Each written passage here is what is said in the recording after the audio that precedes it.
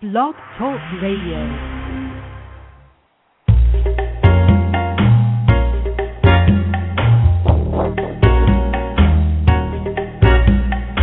Reality Radio Entertainment presents Behind the Curtain with your hosts, Jane Harris and Kathy Barrett. Hello, everybody. I'm Kathy Barrett, and thanks so much for tuning in. Behind the Curtain is a show about how we navigate down the not-so-yellow brick road of life. And life is something we shouldn't have to do alone. So I would love it if you would spend the next 30 minutes with me as I reveal what's behind the curtain. And today's show is with Lisi Dutton, our special guest, and it will be on Mystics in the City. Before we start, I wanted to send a love hug out to Jane Harris, my co-host, who will not be joining us today. I'll be actually flying solo. So I just wanted to share before I bring Lisi on that I was in my office this morning catching up on some paperwork. You know, I had a big pile of papers that I needed to file, and it was something I was procrastinating about. And as I picked up the pile, a little card dropped out.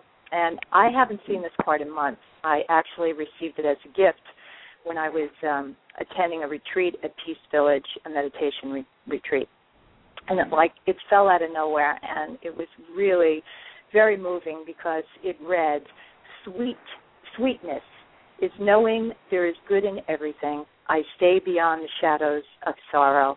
And I thought, oh, my God, how ironic that this card found me today of all days, because I feel that it was the perfect insight to not only handle the challenges that I face today, but to kick off the show. And so I'd like to tell you about Lisi Dutton. She is a journalist I admire very, very much, and a writer.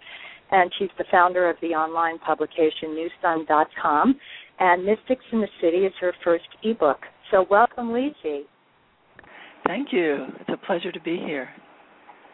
So nice to have you, and thanks for being on the show. First of all, I want to say congratulations on Mystics in the City, because I have to tell you that I loved it. I think it's a wonderful gift to give to people experiencing loss. And it's just a really, really insightful work. And before we get into the book, though, can you tell us a little bit about your background for people that don't know you? Oh, sure. Well, in college, I was studying journalism and then began working as an intern at the Village Voice, and I was just in heaven because this is exactly what I wanted to do, and then kept working at places like CBS television and Daily News, and it was at places like the Daily News where I couldn't help but notice that focus on what was wrong with life and trying to catch people doing something bad, and scandal and fear and murder and disaster. So very well covered. And I thought it would be interesting and equally realistic to kind of shift the perspective a bit and say, well, what good is happening? It's not getting quite enough coverage. Let's focus on what's right with people in life, and there's so much of it. So I started the New Sun, and George Harrison was on the cover interview of the first issue, and Michael Douglas ended up putting in some seed money, so it was all very exciting. And then I put it on the web in 1994, and it's been there ever since. So basically, it tries to, focus on what's good with life, and now Mystics in the City is kind of an offshoot. It focuses on what's good with the next life. There's sort of a tie-in there. That's right. I didn't think of it that way. But, just getting back for a second about the New Sun, very big idea, in, like you say, in a world where everybody wants to publish the bad news. How did you have the courage to put forth something that was like, really, there was nothing else around like it? Yeah, I don't know.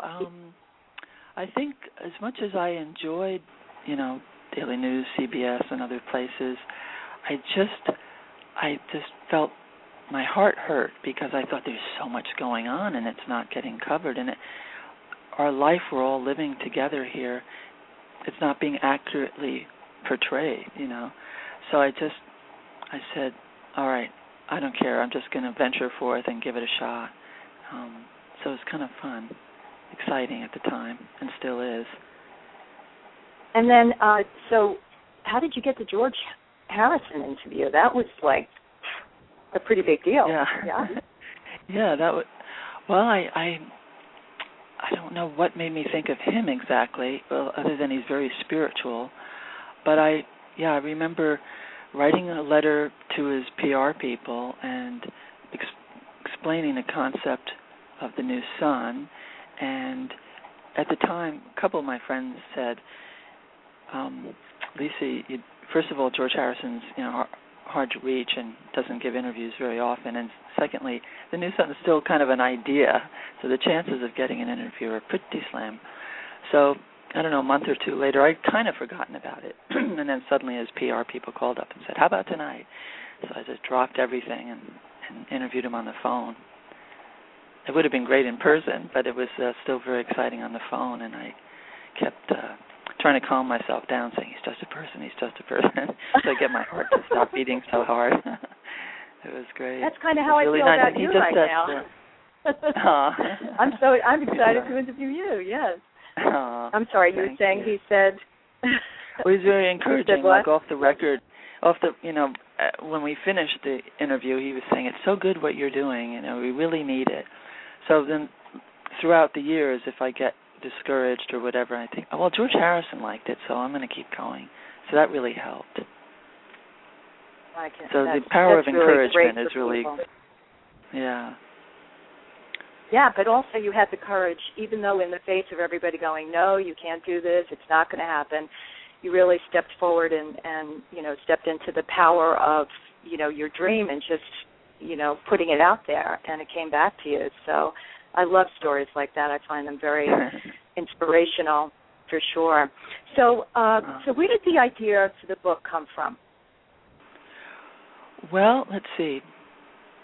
I was looking, I took a little class, a free webinar introductory class on ebooks because it was really fascinated me. And the guy that led the class was talking about, he did this great book about 101 things to say, at a wedding, like wedding toast, And I thought, oh, okay. And I thought, well, what do you say? I've always wondered, what do you say when someone passes, whether it's at a funeral or just to your friend? Nobody, including me, really, what do you say without bumping into people's belief systems or intruding on their grief process? I mean, it's hard to know. I thought, well, that would be a good thing. Ask people what they say that's worked, and it's been helpful.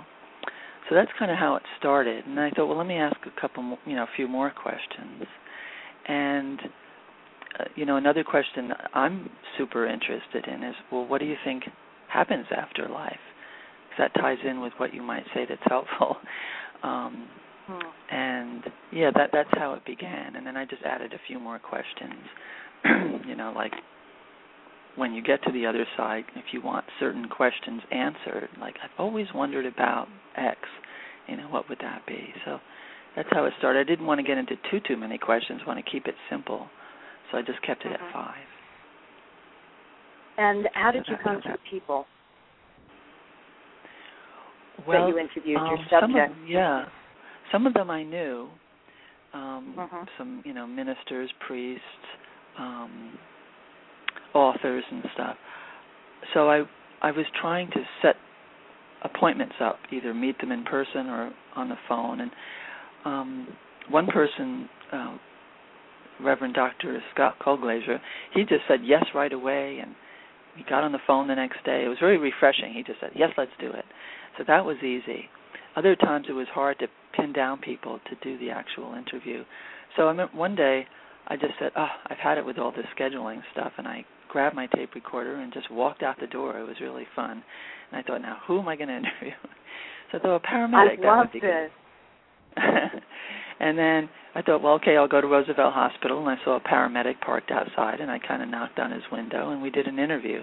And fortunately, what he had to say was really interesting. And then right along the same block, I saw a porter sweeping up. I said, excuse me, I know you have to sweep up, but could you have a couple minutes? So that, some of it was just on the street, or a doorman. I went up to a place near me, apartment building, and I told the doorman what he wanted. He said, "Oh, you should talk to Claudio. He's very spiritual." And we sat down with Claudio, and he, put forth some very interesting ideas about energy. Energy goes on, and I thought, wow, I lucked out with this doorman. So it was just very fortunate series of events. You probably kind of led to them in a way as well, even the people you were just meeting on the street, for sure. Well, let's tell our listeners what the 5 questions are so they have an idea of what we're talking about. So do you want to read them, or I have them here? They're not in front of you. What would you prefer? Why don't you read them? I don't have them right in front of me, although I should know them by now. Okay. What do you think or hope happens after transition? Have you felt someone's presence after their passing? Received any signs or communications? When someone passes, what have people said to you that has been comforting? How have you comforted others? And any questions you'd like answered or mysteries you'd like solved. So let's talk, 5 great questions, by the way, but let's talk about the interviews for a moment. And which one stood out for you and for what reasons? You mentioned the paramedic is one and his idea about energy. Were there any other? I mean, it's hard. They're probably all your babies. It's kind of hard to pick one, I would imagine. Yeah, that's true. I kind of love them all. But I guess one that sticks out is Dannion Brinkley's, his number 23 interview at the end, because he's had 3 near-death experiences, and he's spent the last 34 years volunteering at a hospice, so he sits at the bedside. I mean, he really knows it from every angle. He's had a near-death experience, and he helps others pass on, and he helps friends and family adjust. So he is quite the scholar, and I appreciated his humor too, and just his very down-to-earth, basic advice and experience. It was great. He was struck by lightning too, which was kind of intense. So I read that, and I was like, that happens to be like a fear of mine. I've actually written an entire script about it. But it's really interesting. So when I read that he was struck by lightning, I was like, oh, my God, I would love to talk to him just about that experience to see what that was like. And that happened 25 or 30 years ago that he survived? Yeah, I think it was 1975, and then he wrote a bestseller about it a couple years later, did really well. But the lightning was, an awful experience. I didn't think he was going to live. But then after that, he had great intuitive powers, and what he experienced in the near-death experience was just so helpful to him and others, really reassuring messages there. So, and then to devote the rest of his life, to helping others, make that passage is really something special, I think. One of the things it was hard to say, oh, I love this one or love that one, and there were different things about each one that kind of called to me, but there was an independent contractor, Scott Wahlberg, who I just was so moved reading his. He lost his wife, and one of the questions, I guess, that he had was, what compels us to disconnect from love? Which, when I thought, oh, my God, this is so moving. And, his insights just made me think about how great relationships could be if, we kind of, thought about that, every day instead of, having someone pass on where that kind of, aha moment, happens for all of us. So I really loved his. And that I took a little quote from there. There is no doubt in the mind that the most important tool in dealing with grief was my ability to allow all the seemingly negative feelings, such as guilt, anger, despondency, play themselves out, but under this umbrella of love. And I thought, boy, I wished that I had your Mystics in the City, when I lost my brother, because I really think that it would have been that book that you can reach for when you're kind of feeling emotional and you're just in that, really horrible state of loss, and you could just reach and start reading, and just hearing other people share their experiences is I think what heals us all. Wow, thank you. So I love that one.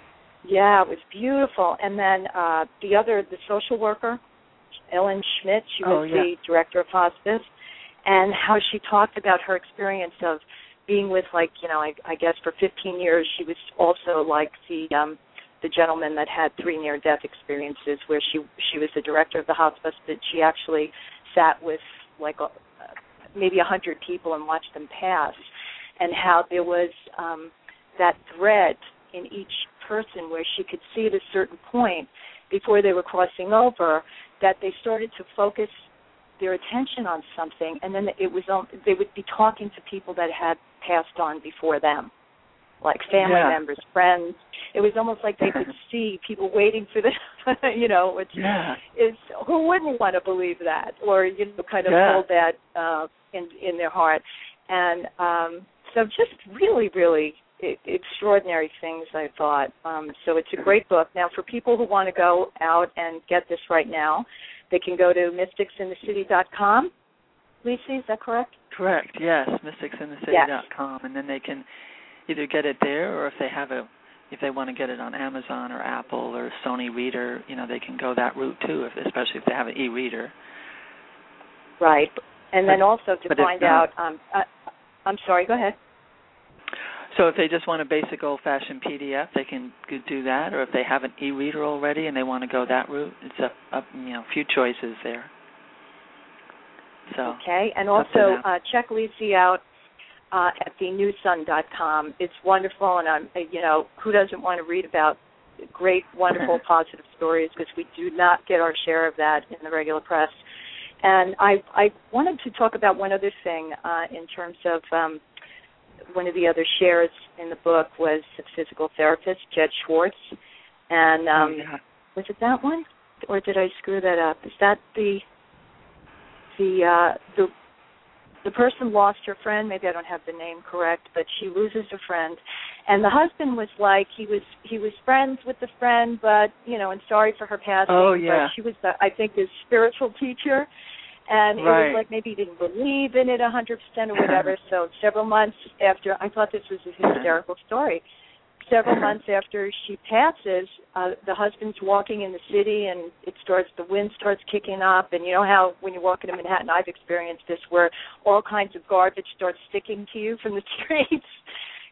Papers start blowing around, and you can't pull things off. And there was one paper really kind of stuck on his leg, and he finally tries to shake it, and he can't shake it, and then he looks up, and it's that woman's obituary from the New York Times. I'm like, oh my.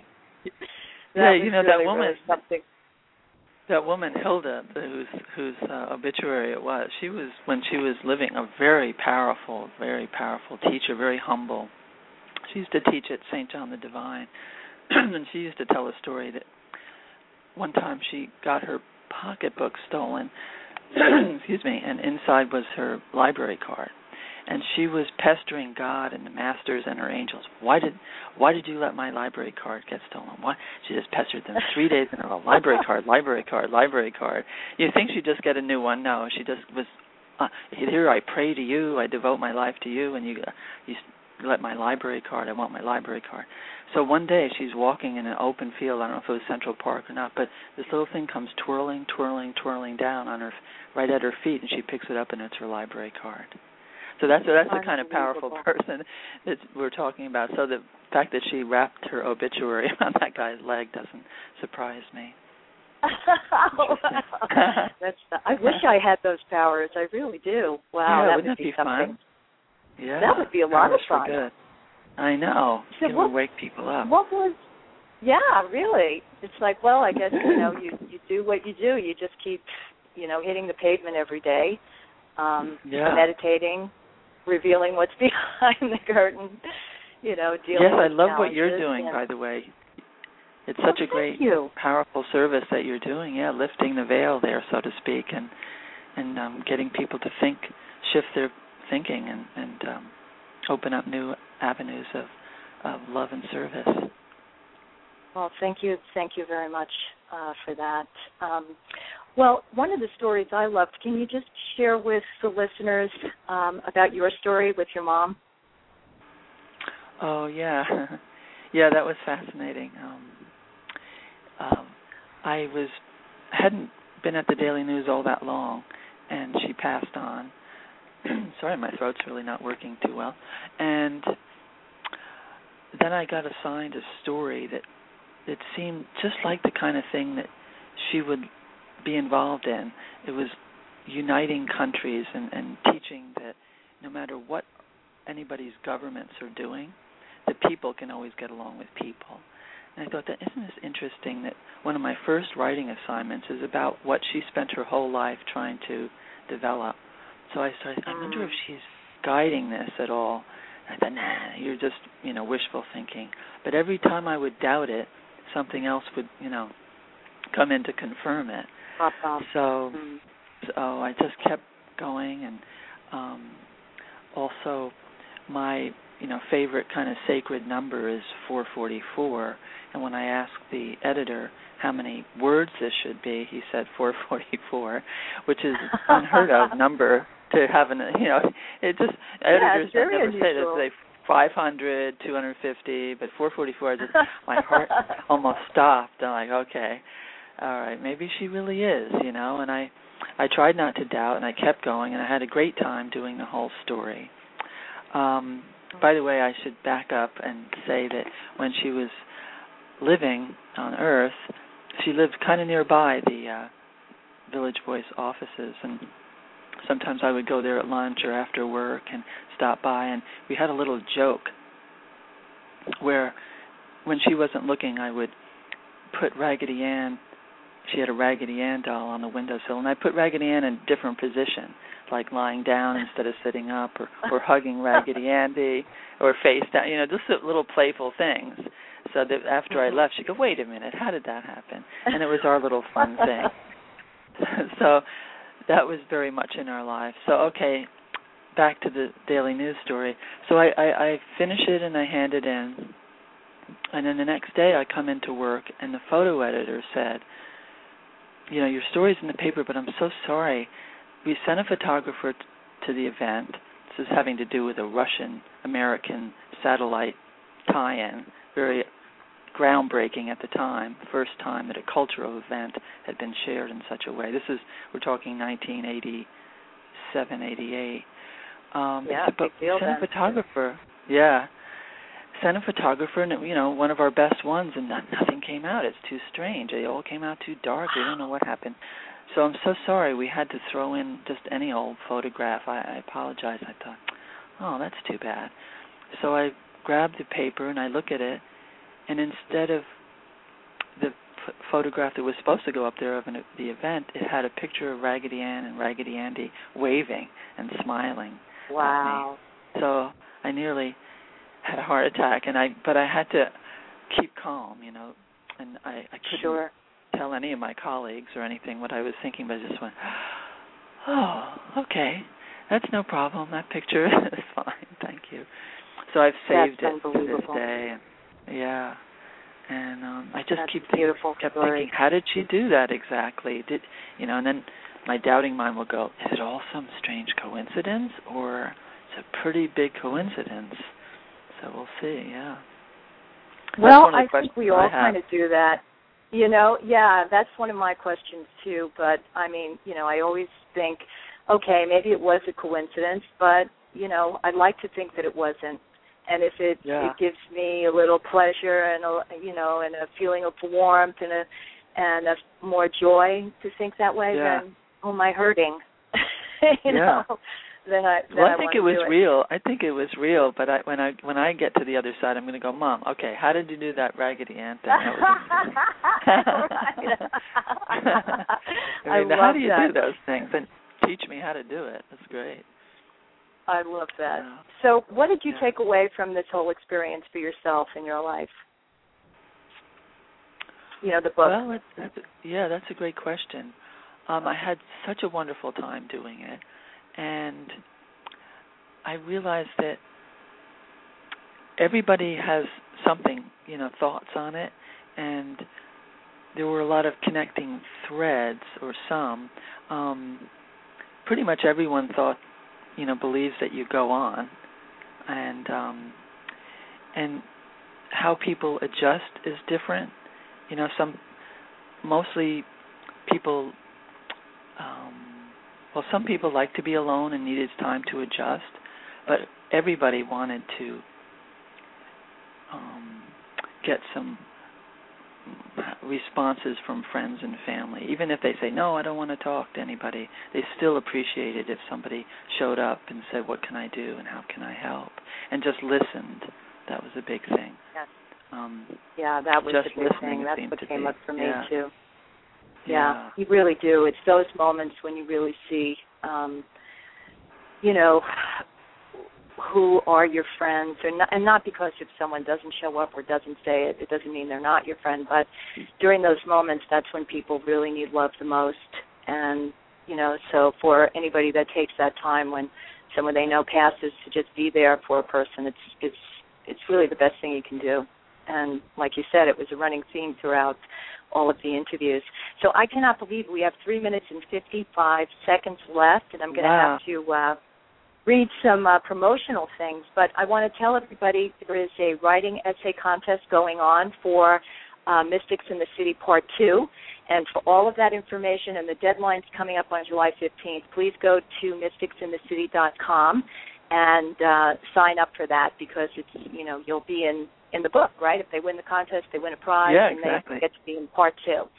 And I want to thank Lisi for spending the half hour with us. You are an extraordinary woman, journalist, writer. I really admire the work you do, and we're very lucky to have you in our world. So thanks for everything that you do. And I hope you'll come back, because I know you're constantly up to big things. And I'd love to. I just wanted. Oh, good. Well, thank you, Lisi, and you can hang on with me until we end the show. But I just wanted to say a few things. Next week, we are kicking off a series called What Are You Doing to Change Your World? Each show we feature under that title will profile ordinary people doing extraordinary things. Jean Potter, author of By the Grace of God, a 9/11 survivor story of love, hope, and healing, will be with us. Jean was on the 89th floor of Tower 2 when the plane hit. Surviving 9/11 changed the direction of her life, and so tune in to hear all about that. She'll also be back with us on September 6th. It's going to be the 10th anniversary, which is hard for me to believe, of 9/11, and she'll be back to discuss her book in its entirety. And a few other announcements. Let's see. Of course, I screwed up my paper. We have Theater Breaking Through Barriers. They are presenting a play, Some of Our Parts. It's 7 10-minute plays about disability.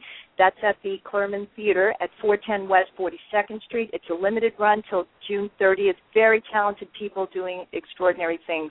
So go to tbtb.org for ticket info. And on July 8th, between 2 and 8 p.m. at the Central Park Band Shell, and you know the Brahma Kumaris, Lisi, actually that's how we met. Yeah, they're going to be having a free event, Peace and Inner Power, and who can't get that? Who doesn't want that, rather? Learn meditation and bring the family, sponsored by the Brahma Kumaris. Call 212-564-4335 for information.